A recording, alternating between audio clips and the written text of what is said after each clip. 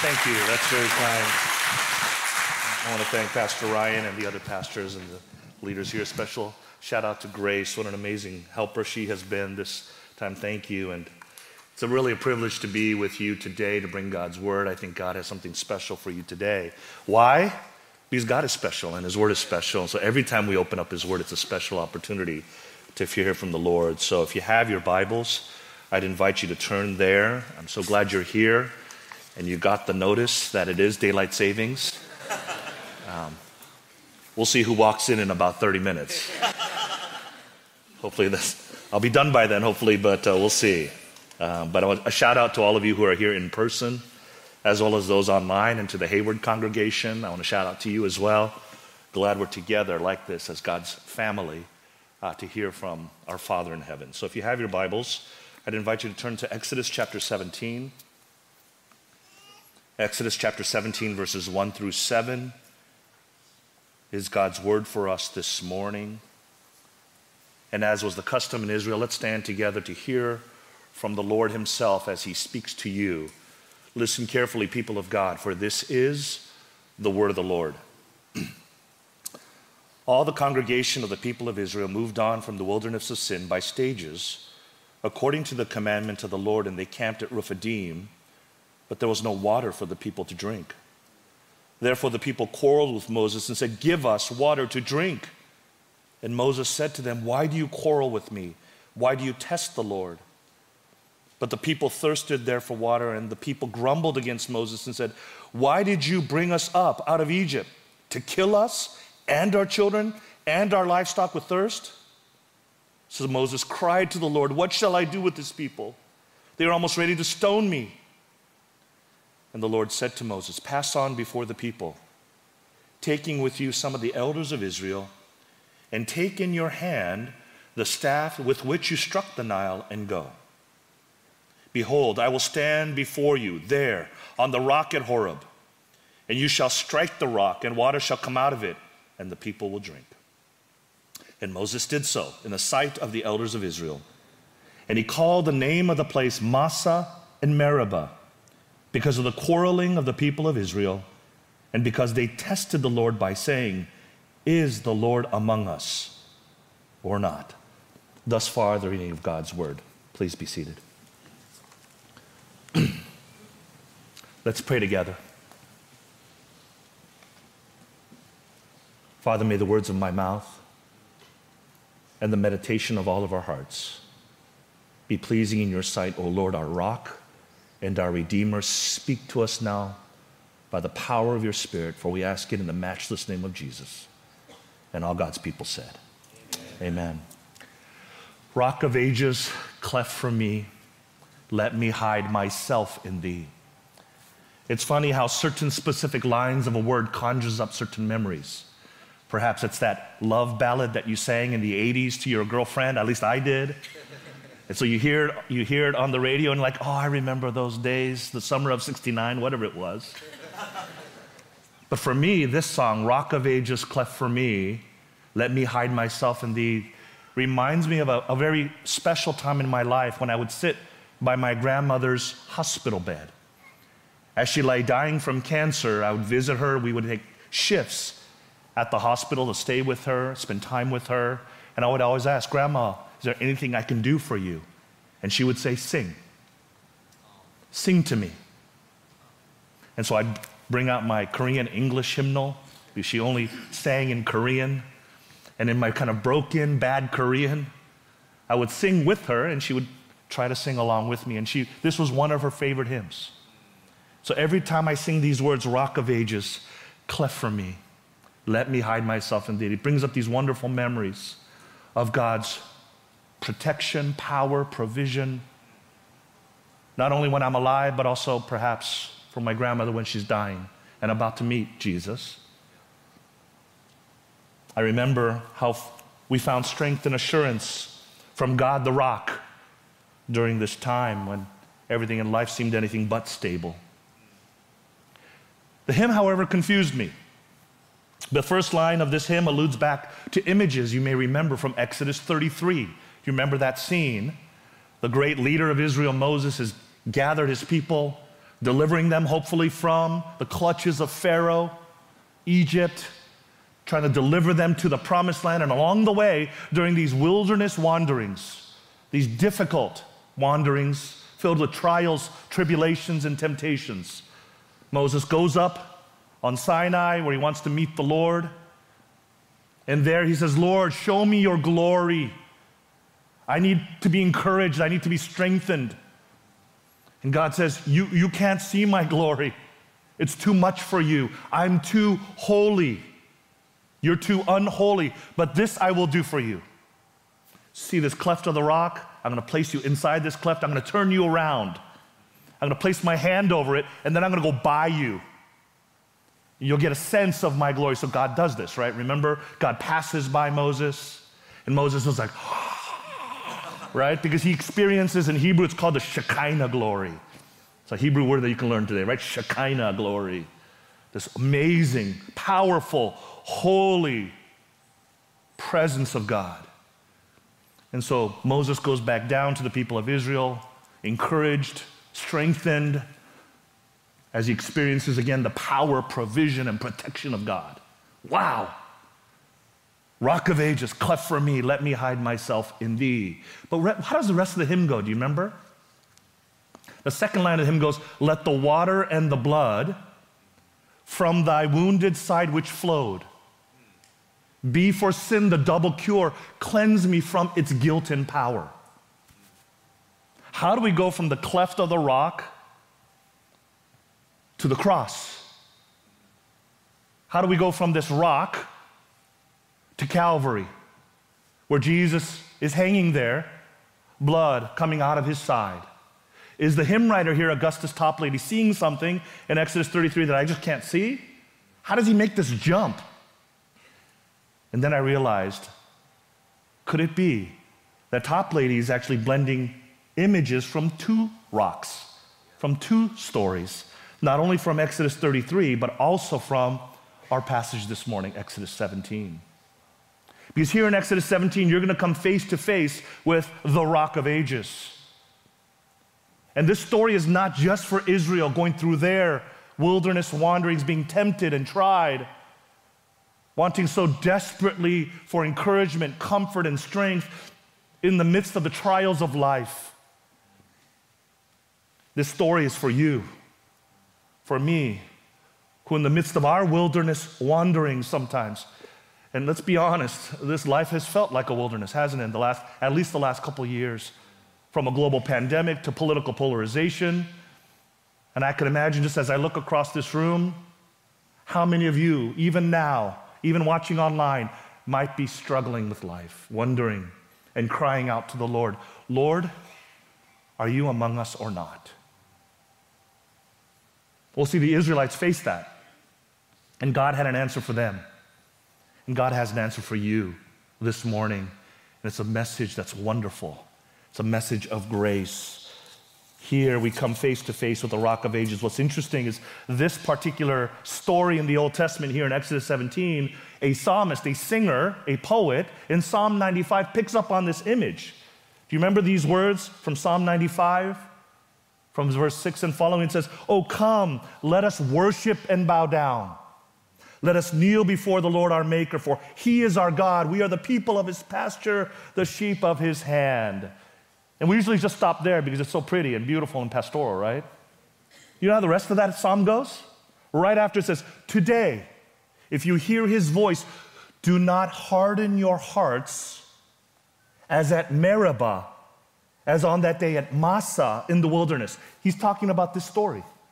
Don't be like them, he says. He's warning us. For 40 years, I loathed that generation, God says. Those are strong words. They are a people who go astray in their hearts and have not known my ways. Therefore, I swore in my wrath, they shall not enter my rest. And that's exactly what happened, wasn't it, for these Israelites? Out of their disobedience, God had to punish them in his justice.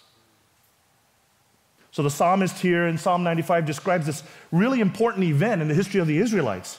And he actually warns us, I believe today, not to follow in the same hard-heartedness of their forefathers, our forefathers, foremothers. who grumbled and mumbled their way through the wilderness wanderings.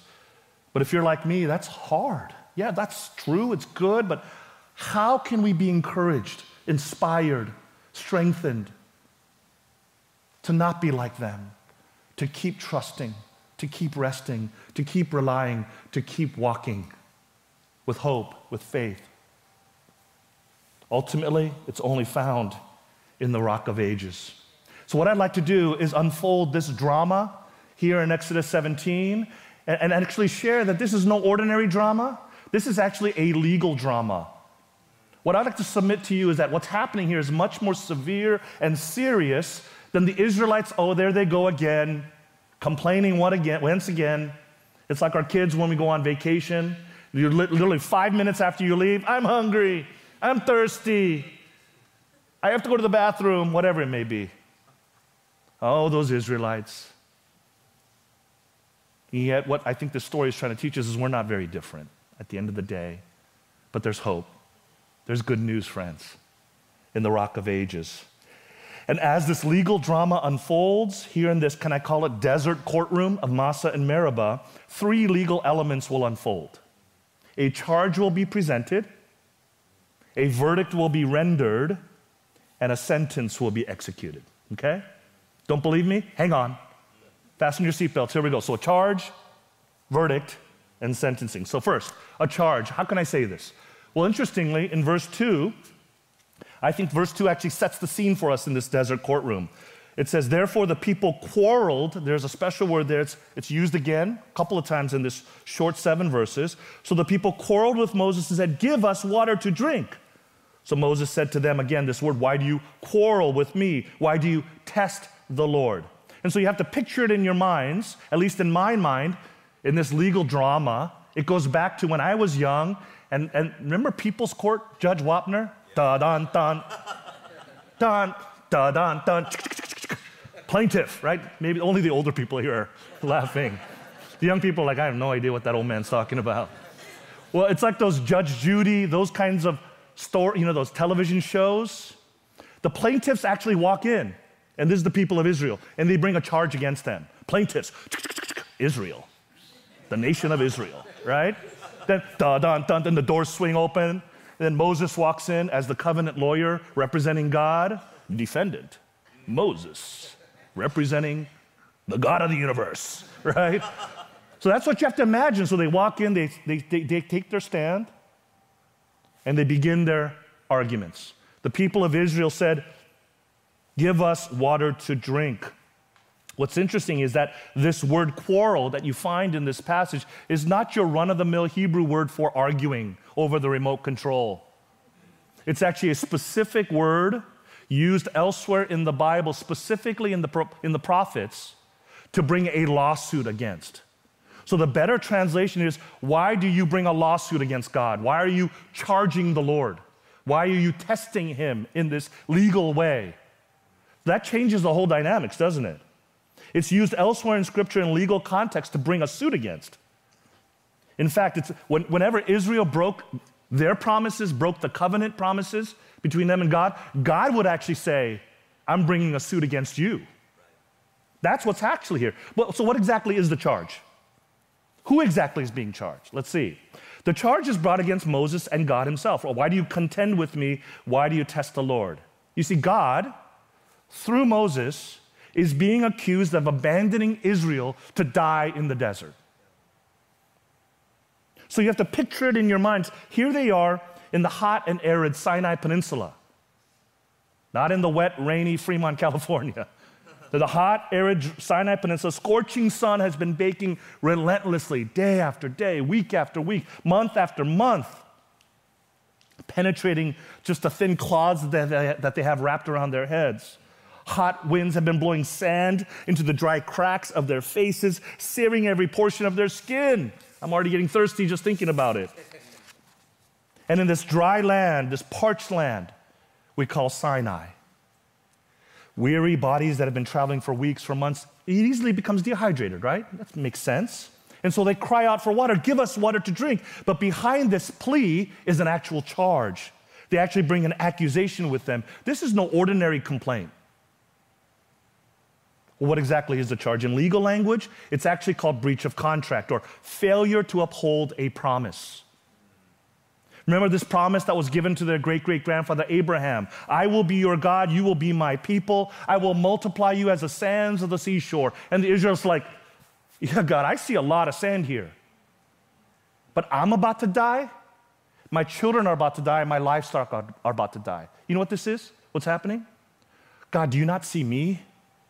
My situation, my family, my finances? My whole life is a wreck. Are you among us or not? Can I keep trusting you? Clearly, no. I'm done. I can't trust you anymore. I want out of this relationship. God, I want a divorce.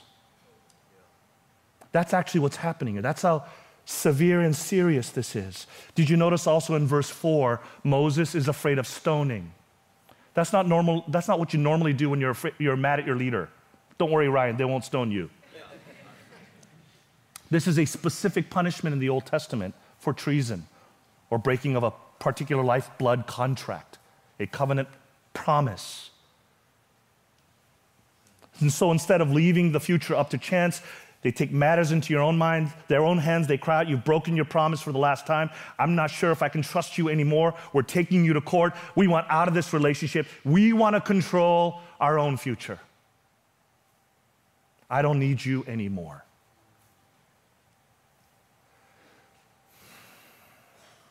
Now, lest we become too harsh on the Israelites, let's just stop and pause.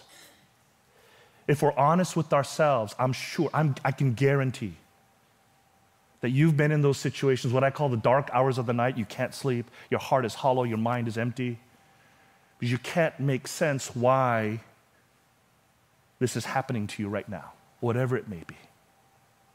To you, to your family, to your finances. Those dark hours of the night when you cry out to God, God, I want to believe, I want to trust, I want to keep following you, but God, it's hard. I don't think I can do this anymore. The Israelites cry out, are you among us or not? These are real and honest feelings that I'm sure you face too. The charge has been recorded, the arguments have been given. What's next? The verdict. Notice in verse 5, Moses is told by the Lord, walk on ahead of the people, take with you some of the elders of Israel, and take in your hand the staff with which you struck the Nile, and go. Again, all these interesting details that you need to pay attention to. Two things at least we want to pay attention to here. Notice, first of all, what God says, when you walk on ahead of the people, okay, let's go to trial. Now let's go to the verdict. Take with you some of the elders of Israel. Do you notice that? Their presence is necessary for true justice to occur. It's just not Moses willy-nilly making a decision on behalf of God. It's like, you want to go to court? Then let's make sure we do this right. Gather the elders to ensure that true justice occurs. That's mentioned several times in this passage. So they are absolutely necessary for the setting. That's number one. Secondly, did you notice? God says, take in your hand the staff. What is that all about? And then he says, clause, the staff with which you struck the Nile, and go. Whenever these little details are there in Hebrew stories or Hebrew narratives like this in the Old Testament, you have to pay attention. What's happening here? Do you remember the last time this staff was used? In fact, it reminds you in the text when it was used to strike the Nile River turning into blood. So you have to go back in time when Moses is still in Egypt. And Moses, on behalf of God, goes to Pharaoh and says, Pharaoh, let my people go, right? And Pharaoh says, no. And then all come these plagues, right? These are judgments against Pharaoh's disobedience and sin against the Lord. So the plagues start to come. And one of the judgments against Pharaoh and the Egyptians was what? Turning the lifeblood of Egypt, the Nile River, into death blood. And when Moses struck the Nile River, turning it into blood, it was a strike of judgment. You're already starting to rush ahead of me, right? Hang on. It's a strike of judgment against Pharaoh. And now God says, that staff, remember that staff you used for judgment when you rendered a verdict? use that staff. So now at this point, the people of Israel are going, ho, ho, ho. Now we're finally getting down to business. Someone's going to get it. Everybody knows that the verdict is guilty. Guilty as charged. Why? There go the elders. Oh, somebody's going to get it. And there goes Moses, and he's carrying that staff. How is he going to use that staff now? The air was probably thick with anticipation. But who exactly is the guilty party at this point? Is it Moses? They grumbled against Moses. Is it God? They put the Lord to the test. But think about it. Has God been unfaithful? The Israelites had just recently witnessed, if you just go back a couple chapters, one of the most incredible events in their history, a story that they would tell their children and their children's children, even to this very day.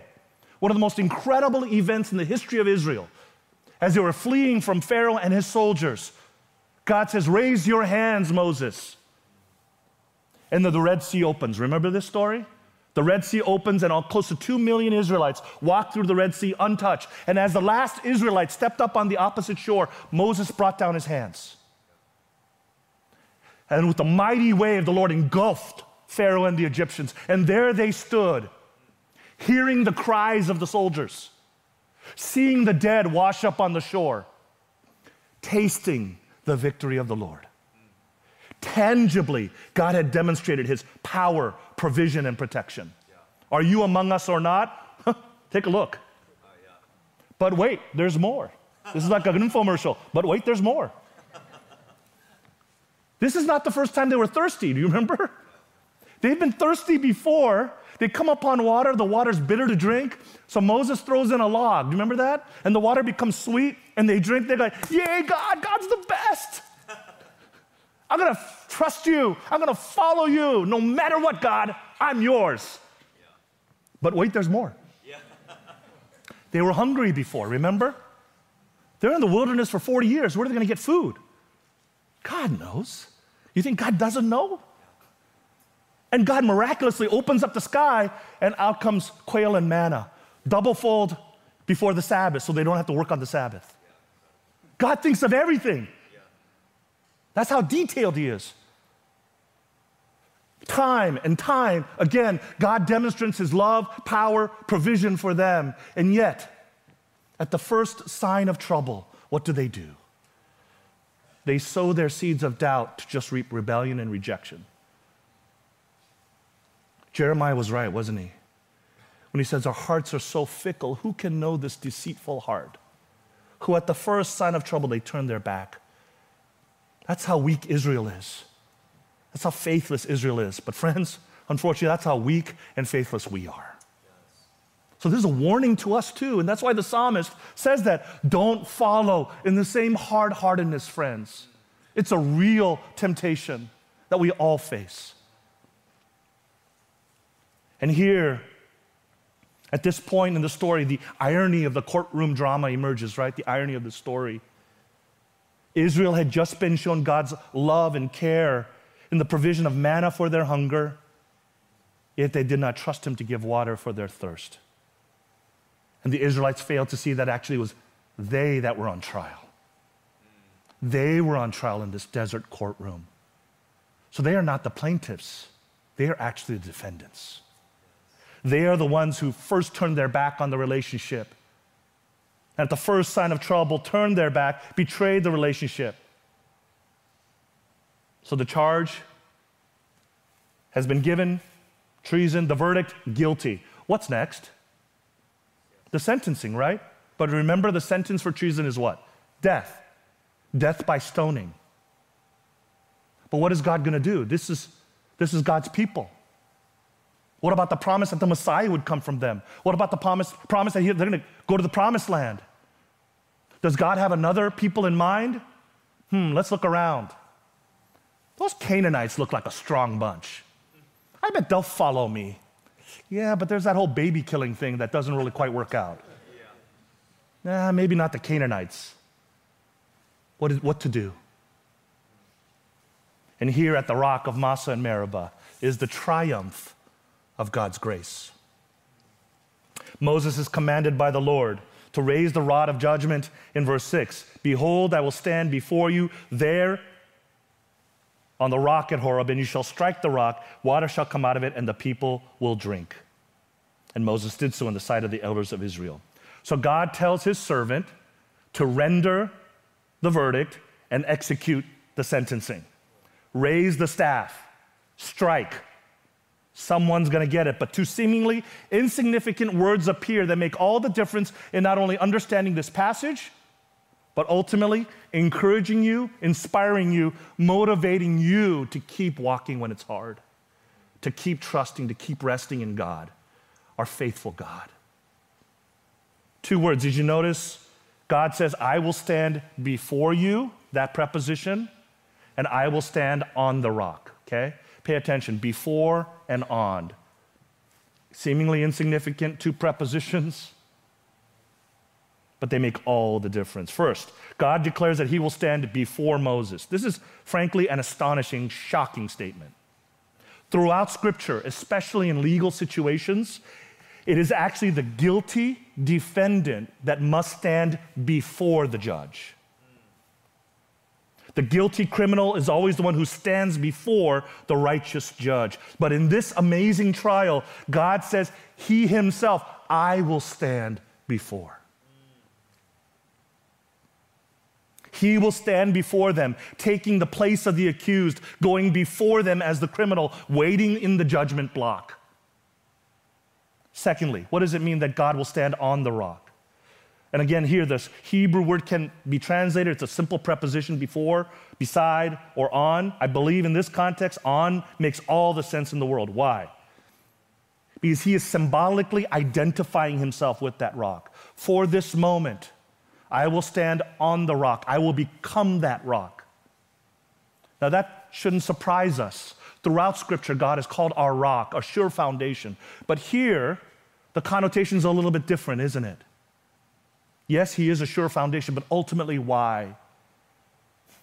He's our foundation because he takes our place. Yes. He becomes the substitute and the sacrifice for the people who are guilty and deserve their punishment. God says, no. I will go before. I will stand on. Now, Moses, strike the rock. It doesn't record for us what Moses was thinking. No, Lord, not you. Strike the rock, Moses. In the midst of their doubt, despair, and defiance, Israel would no longer trust that God was in control of their lives. At the first sign of trouble, the Israelites turned their back on God. But in this amazing trial, friends, God is declaring to you that he will stand before you and in your place take the judgment you deserve. He, though entirely innocent, will sacrifice himself and be their substitute. For God's promises to continue, he himself will receive the charge, the verdict, and the sentencing. And so Moses lifts the rod of judgment and he strikes the rock on which he stands. What is the result, friends? As a result of striking the rock, water flows out, right? But not just any old water, but life-sustaining water. Water that not only satisfies the mouth, but enlivens the soul. Friends, the rock here is not any old rock, but the rock of ages, cleft for you. And do you remember when Jesus went to the cross and that soldier thrust his spear into his side? What poured out of his side? Blood and water. Coincidence? Now Jesus sits on his throne, even now, as the great Lamb of God, whose sins washes away, whose blood washes away the sins of the world. And what flows from this great throne of life? Water. Jesus, on the great feast in John 7, stood up and he called out to his children and said, those of you who thirst, who go through parched, desert-like experiences, whose wilderness life sometimes just is really hard, come to me. Come to me and drink, for you will thirst no more. Do you remember when Paul in 1 Corinthians 10 talked about the Israelites? He remembered this story Not just the psalmist in Psalm 95, but even in 1 Corinthians 10, Paul said, do you remember the Israelites? Your brothers, your sisters, your fathers and mothers before you,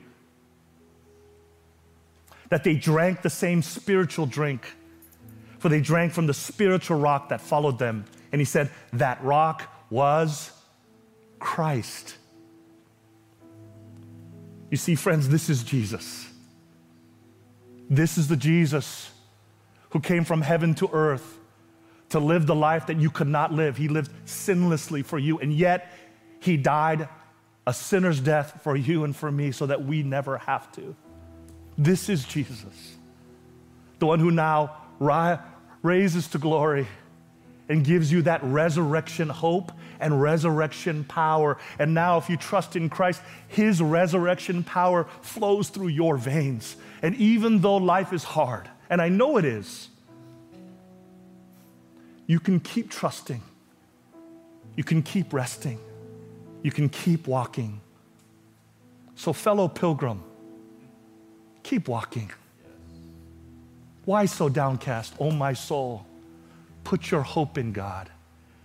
God who did not spare his own son, but freely gave him up for us all on the cross. Will he not freely give you all things? Friends, this is Jesus. This is our God. A God who loved us so much he did not spare his own son, but went before us, went on the rock so that we will never thirst again. Is he among us? Oh, friend, he is not only among us, he has become like us, taking on flesh, enduring the temptations, the trials and tribulations, and yet he was victorious over sin, victorious over death. And so he says to you today, trust me, follow me, and drink, for you will thirst no more. Friends, in a world that threatens to turn our eyes away from the rock who created us, redeemed us, let us throw off everything that hinders and turn our eyes to Jesus. Look full in his wonderful face, and the things of this world will grow strangely dim in the light of his glory and grace. Amen? Let's pray together. Father, thank you for these amazing words, these words of life that come from what seems like a simple story. And yet no story is simple because it ultimately profoundly tells us about Jesus. This is Jesus, our substitute and our sacrifice, who took the charge, the verdict, and the sentencing so that we can have life and life eternal. So in this life of wilderness wandering, we pray that we would remember that there's no guilt in life. There's no fear in death. This is the power of Christ in me. From life's first cry to final breath, Lord, we know Jesus commands our destiny. So help us to truly believe that no power of hell and no scheme of man can ever pluck me from his hand till he returns or calls me home. Father, here and now, in the power of Christ, I'll stand. So Father, would you do this by the power of your Spirit, the Spirit of Christ?